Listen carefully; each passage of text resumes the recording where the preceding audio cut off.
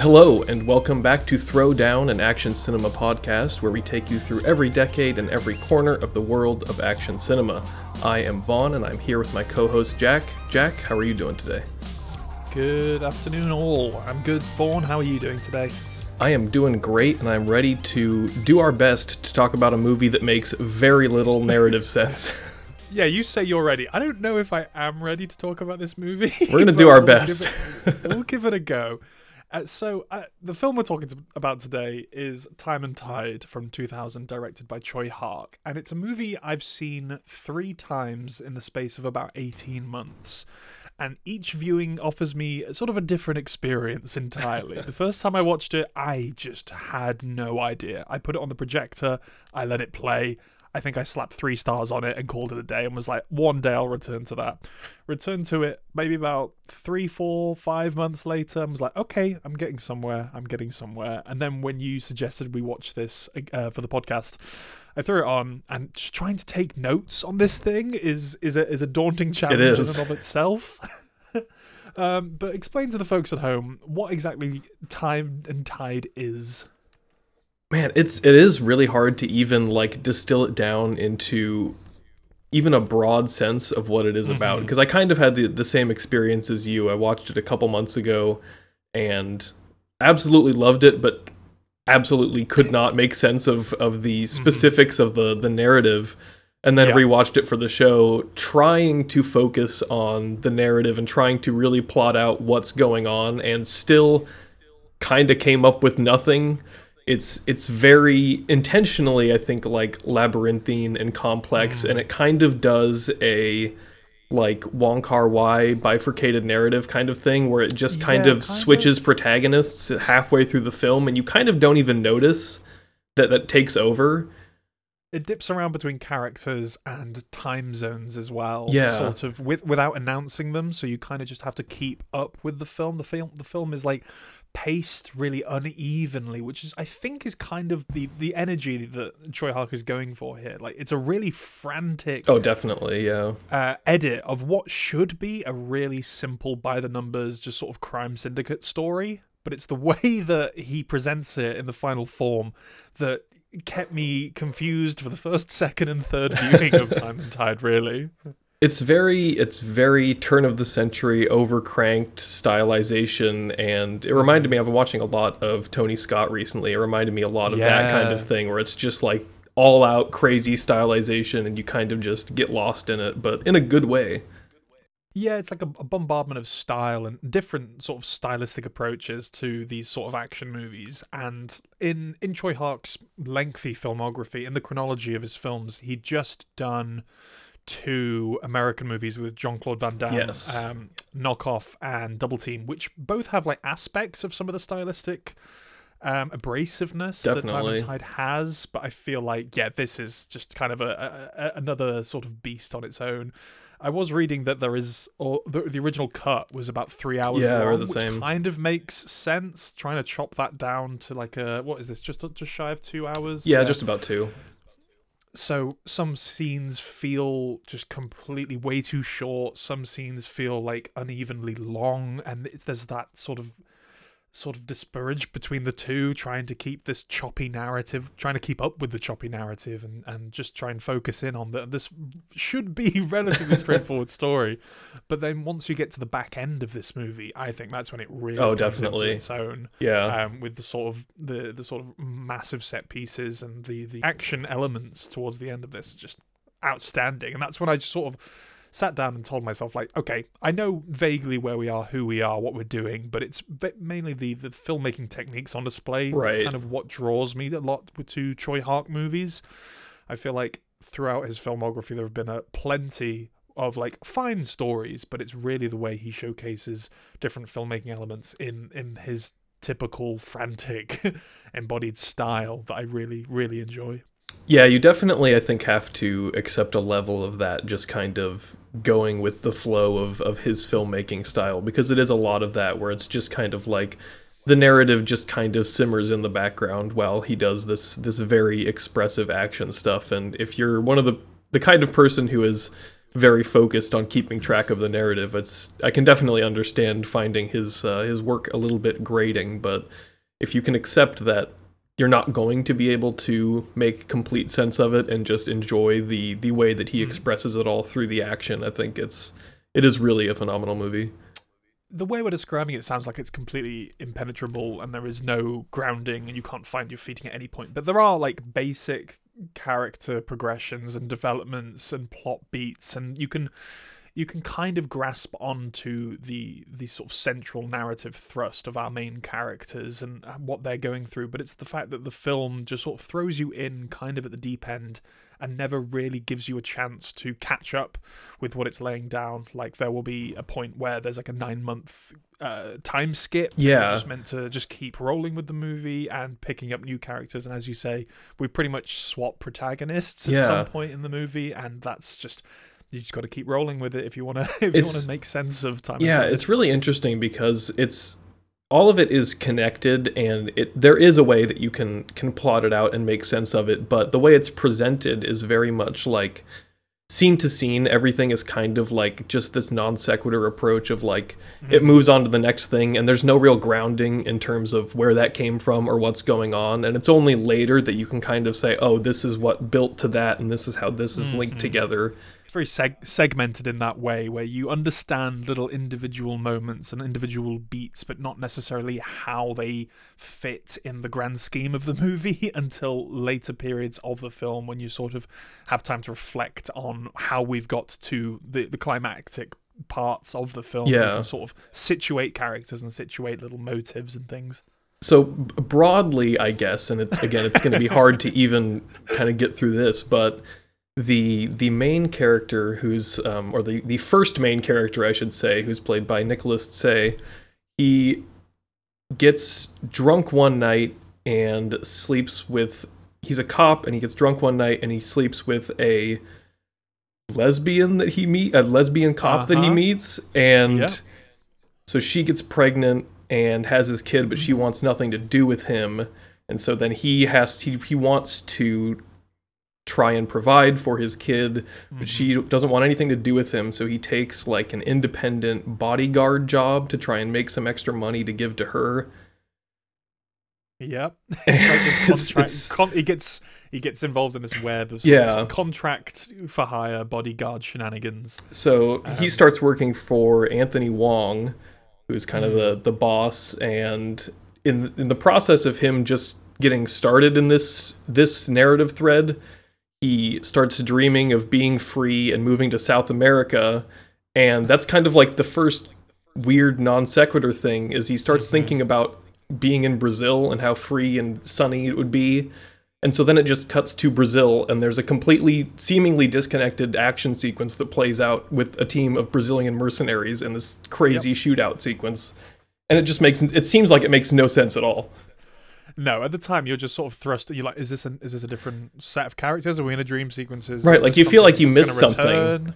Yeah, 100%. Which feel like when reading about the 3-hour cut, I'm like, how much of this 2-hour cut is elongated into those 3 hours, or how much is taken out of those 3 hours? Yeah. How much of the like purposely confusing and sort of misleading narrative is in that 3-hour cut, or is it just down to the edit of all that material down to the film that was actually finally released? Yeah, it seems like a lot of Hark's stuff gets kind of caught up in that edit, because I also recently watched A Better Tomorrow 2, which very famously had a very difficult editing process because he and John Woo disagreed on what the film should be, and so they kind of were both editing it back and forth, and it was never being agreed upon, so then they ended up sending it to like separate editors at different editing houses, and it got like mashed together into this final product. And that movie is very like strange and kind of incoherent, and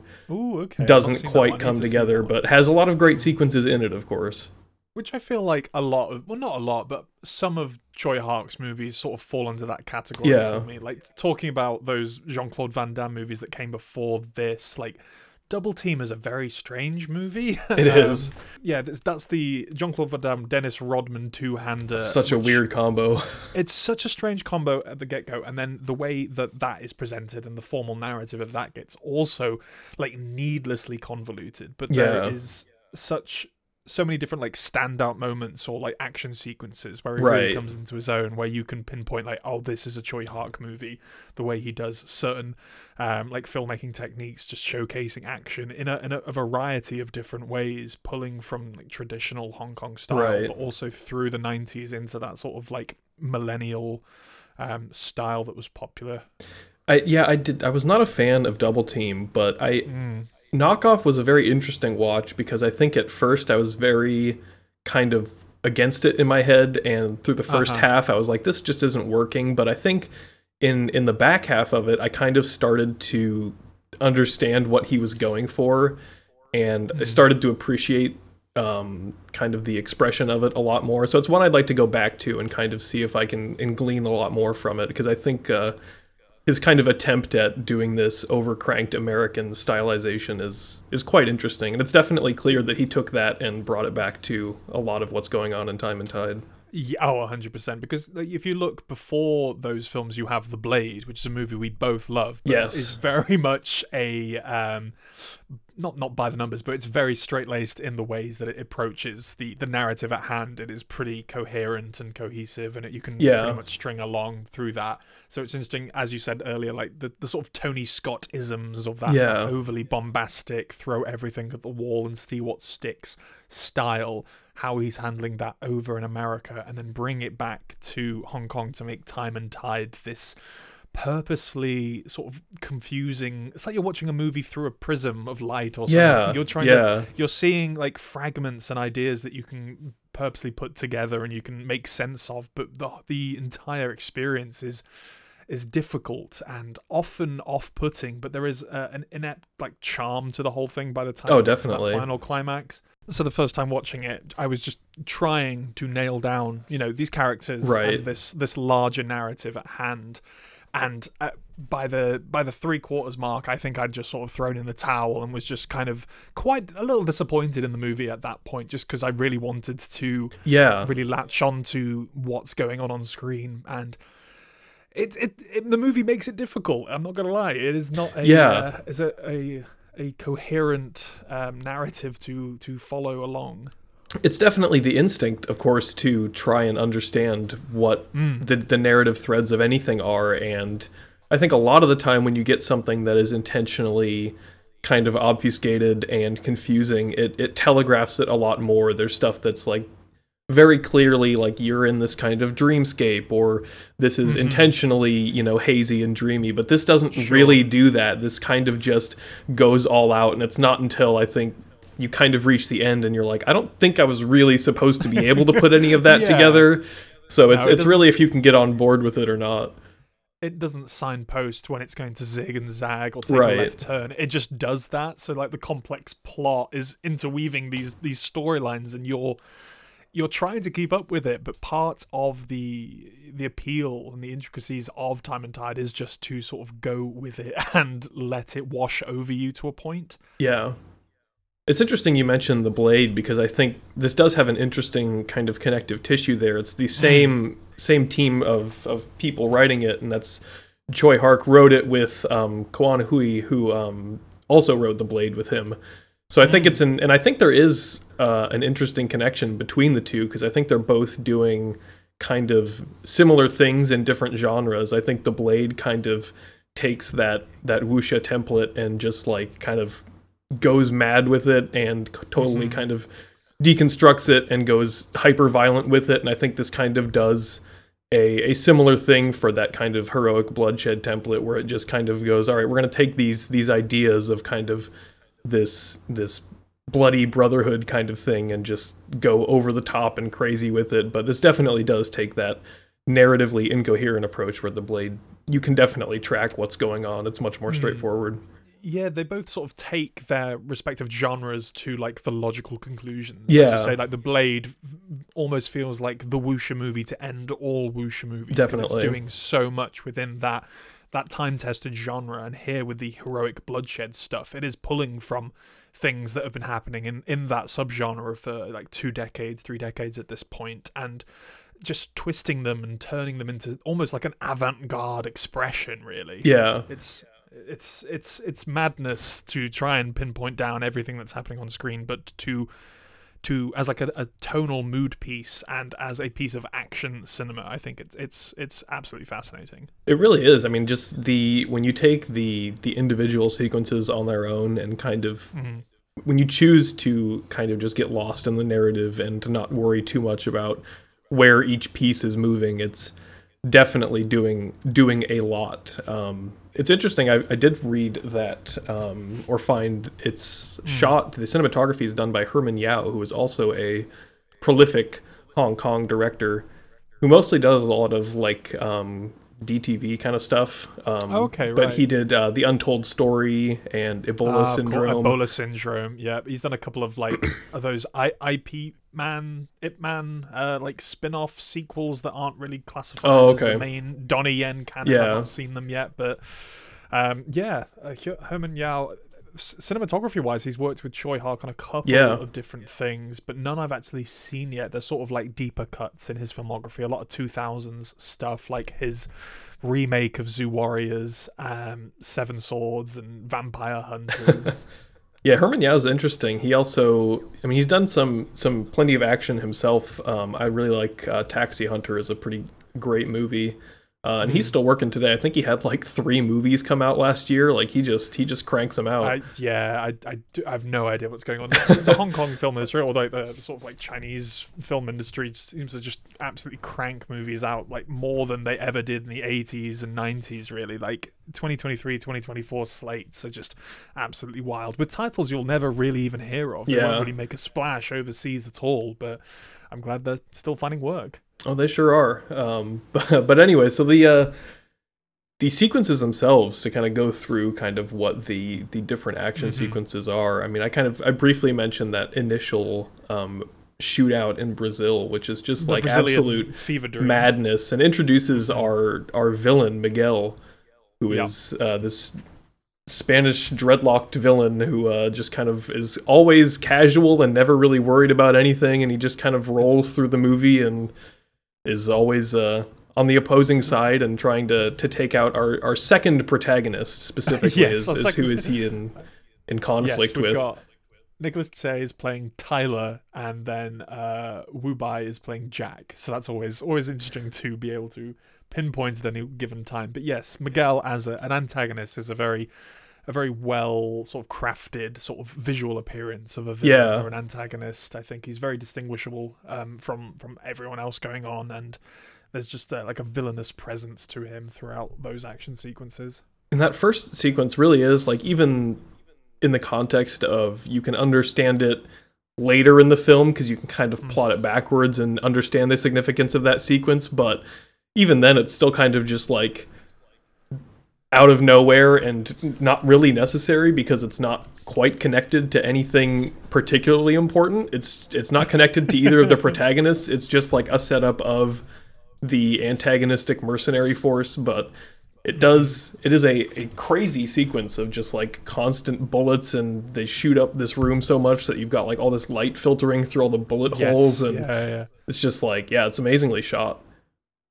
Yeah, there's a lot of different sort of techniques implemented to make this movie look as interesting as it does. Yeah, like, it's not all shot in this wide scope style, but there are moments of this levity where he'll just break out into a complete wide of like the cityscape that they're working in, or tight close-ups, and a lot of like visual cues taken from other Hark works, and it's a very versatile movie that still is interesting to unpack in scene by scene basis. It's almost like a De Palma movie in that you can just like, every single shot is like a completely different technique and like usage of the camera, and like there's never a shot where you're just like, oh, this is just a simple straightforward shot. Like there's always something going on, which is very fun to watch and plot out. Like it's always like just like camera cranes and smash zooms, and it's fantastic.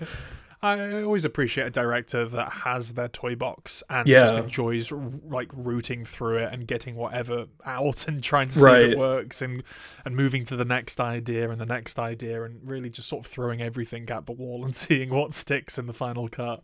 It really does, because it's like every new sequence is like doing a whole new thing, and because it goes from that Brazilian shootout to like the next big sequence is like this almost like Mission Impossible-esque, like kind of thriller plotted like assassination sequence where they're trying to foil the assassination plot of Jack's father-in-law Yep. at his Sure, let's go with birthday that. party. Like, again, like it's like I'm trying Yeah. to remember how everything is going down, but It's like he's putting a fake mustache on, he's going through the hallways, he's infiltrating this sort of scenario. But yeah, very Mission Impossible, very espionage led. it's very, and that's kind of like the first connective tissue between the protagonists, because you've got Tyler working as a bodyguard at that party where Jack shows up to meet his father-in-law for the first time. And so he's, as a bodyguard, Tyler is trying to prevent the assassination of Jack's father-in-law. And so you get this sequence where he's like trying to pinpoint which waiter might be suspicious, and following him through these kind of back hallways, and you get a great chase sequence out of that with carts and movement, and it's just like Yeah. so frantic and crazy, but Incredibly frantic. It's never not moving. It's just Yeah. like a speeding bullet, a speeding train that's constantly going through the motions of this narrative. And yeah, at that point in the movie, some of our connective tissue is starting to actually connect, and we're getting to piece the whole thing together a bit more. But as we move through the movie and we get towards those latter sort of like siege sequences on the apartment blocks, that's the really stunning stuff for me. Oh, definitely. I think what's phenomenal about the action itself is that even though you've got this overarching narrative that is so impossible to pin down, that all of these individual sequences are like perfectly coherent, and nothing ever gets lost in where the action is moving or where each character is. Like, he's got that great innate sense of space in terms of how he's moving the characters and the camera and everything through it, that you always know where everything is and what's happening. It's like the complete antithesis to some of those like 2000s American action blockbusters where the narrative is very sort of by the numbers and straight-laced, and then you get to an action sequence which is practically like incomprehensible just because of the amount of cuts and the amount of angles that are going on. It's like Taken, if Taken was like completely inversed, so you don't understand necessarily the narrative beats that get you from action sequence to sequence, but when you get to those action sequences, it's like the most coherent thing you've ever seen. Everything is displayed. Like the geography and space, as you say, is very well laid out and well reflected by the camera, and that's where the filmmaker really like shows off and begins to shine in those larger sort of siege-esque sequences towards the end. Yeah, that whole tenement apartment building shootout is just like, I think, one of the best things in Choi Hark's career. It's just absolutely phenomenal. And for how much space it's in, it is the same thing where it's like you perfectly understand what's going on and where everything is moving through. And I think that sequence especially really emphasizes, he does a really interesting thing in this film where the film has a phenomenal soundtrack and the music is awesome. Yes. But at key moments, he just cuts the music out entirely and the action is just silent, and it's all like, it really emphasizes the brutality of the action, because all you hear is like the whooshing of the fists and the impacts, and the impact. It's just like nothing else is happening except for this exact thing. And that sequence really nails that, of like the music just drops out and you're just getting like the very specific action stuff and people swinging sledgehammers and everything. It's fantastic. It's a trait I always appreciate in like action movies at large, because that was such a like overdone thing of having like a highly stylized action sequence to like pounding dance music, or like a really rocking sort of raucous soundtrack, just to cut it completely and just have that sort of diegetic sound of just like fist on fist violence, and it makes those sequences stand out, and it also makes just sort of them feel a bit more impactful as well. It feels like things matter. There's an actual struggle. There's actual sort of tension and a divide in these fight sequences rather than just almost like a choreographed dance almost. Yeah, because you don't. It doesn't let you really just like vibe with it. Like you really have to focus in on the action and the movement of it, which with how well it's all spaced out and plotted, it's like you get to really focus on just how phenomenally choreographed the sequence as a whole is. And you've got people jumping out of windows with fire hoses and swinging down to different floors, and it's like there's so many different characters and different little threads that are happening, and it's happening across 5 or 6 floors across different sides of this tenement block, and you never get lost in it. It's pretty phenomenal. Choi Hark saw the climax of Die Hard, where John McClane jumps out Absolutely. with the fire hose and was like, "I'm going to do that, but like tenfold." Yeah, he uses it several times, and it's great every time. Abseiling down this like very well situated apartment block, and it's such a versatile location, and I'm just a big fan of when like massive climactic action sequences take place over floors and floors of a high-rise building. It's just an easy win for me. You think of films like The Raid, and you just enjoy the tight-knit, close-knit geography and how that has to be reflected through the camera work and things. Chang Cheh has a great similar film that takes place pretty much on like a high rise of flats called Shanghai 13. We will probably cover at some point. I'll have to check that out. I always like how directors who are so used to working in open fields and open plains and having to take their signature style and choreography and place that inside such a small room with walls and a roof and a floor, and working out how you can properly get involved in the action and present it in a way that doesn't feel like awkward or hammy. Right. It's such a great location because it is this huge space with so much possibility, but the individual spaces are really constricting and really confined because it's these tiny apartments, and you get a shocking amount of like really clear choreographed action and fist fights within these little tiny blocks, and tumbling through bathrooms and kitchens, some and horrible stunt falls, some really sort of like bone crunching throws to walls, or just like entering a room and just like it's just like a really sort of like labyrinthial mess of bodies. It's really, really hard to watch at some points because it's just so visceral. I love that stuff. But it's great because he also builds this tension of, he starts to build that gas explosion where the gas starts leaking, and then you've got Tyler trying to communicate, but he doesn't want to have to talk too much because he's inhaling the gas, and so it's like slowly building, and then you get that explosion, and it's he jumps in the fridge too, which is a great scene. Yeah, I got it. And that sequence is wild. It feels very like almost video game inspired, the way that it kind of does like a bullet time kind of thing through all the fire and explosions. And he does that several times in the movie where it's just like everything freezes and it moves through this kind of CG space, but it doesn't look hammy or hokey or anything. It's not overly horrible. Like the 2000 CGI, again, it's just another one of his tools from his vast arsenal that I commend him using.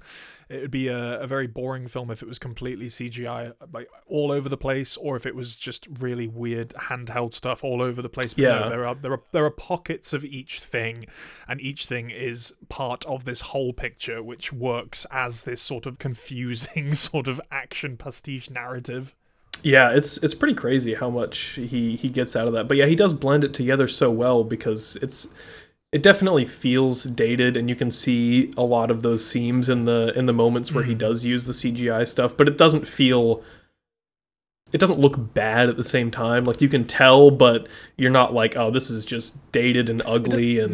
I don't think it detracts from the entire experience, though, because you'll move from that into another like bone crunching choreographed sequence, and it's just another thing he was experimenting with at the time. Like the 2000s weren't necessarily a time where we had CGI technology completely nailed, and depending on the budget we're working on, and in the Hong Kong film industry as well, not necessarily working with sort of the things we had in the West in the 2000s as to CGI technologies. But again, it's just another tool he uses to, pepper a certain sequence, a certain scene, and then we move from there.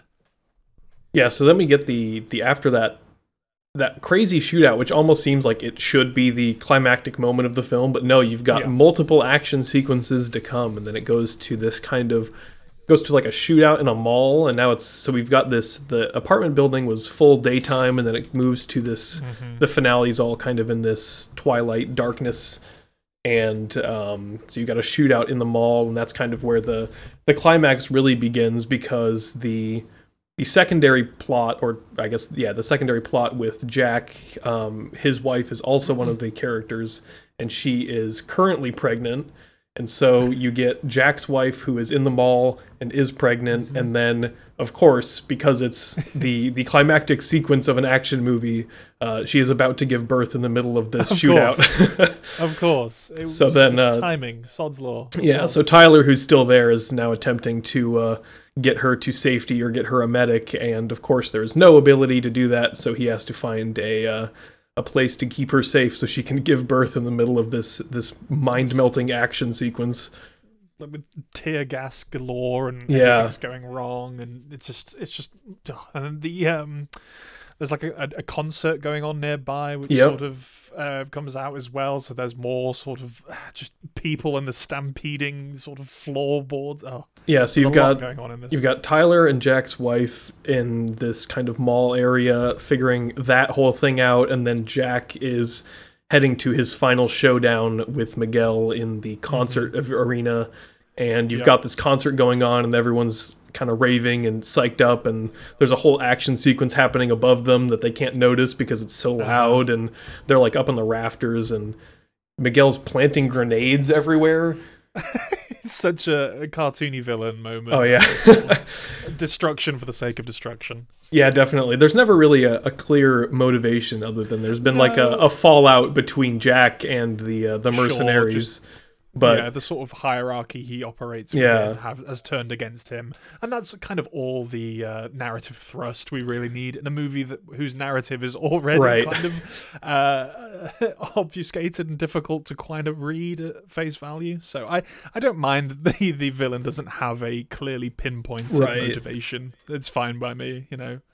Yeah, so you've got that final shootout, and then with back to Tyler and the birth sequence. She gives birth, and then he's trying to protect a baby while there's guys coming into the room trying to kill them. So like the woman that just gave birth has a pistol, and she's like trying to shoot anybody that walks into the room, and he's got a baby, and he throws the baby in the box across the room. It's just like it's madness. Like the ending of Hard Boiled. Oh, definitely. Ramped up like 20 more notches. It's just absolutely wild, absolutely buck wild.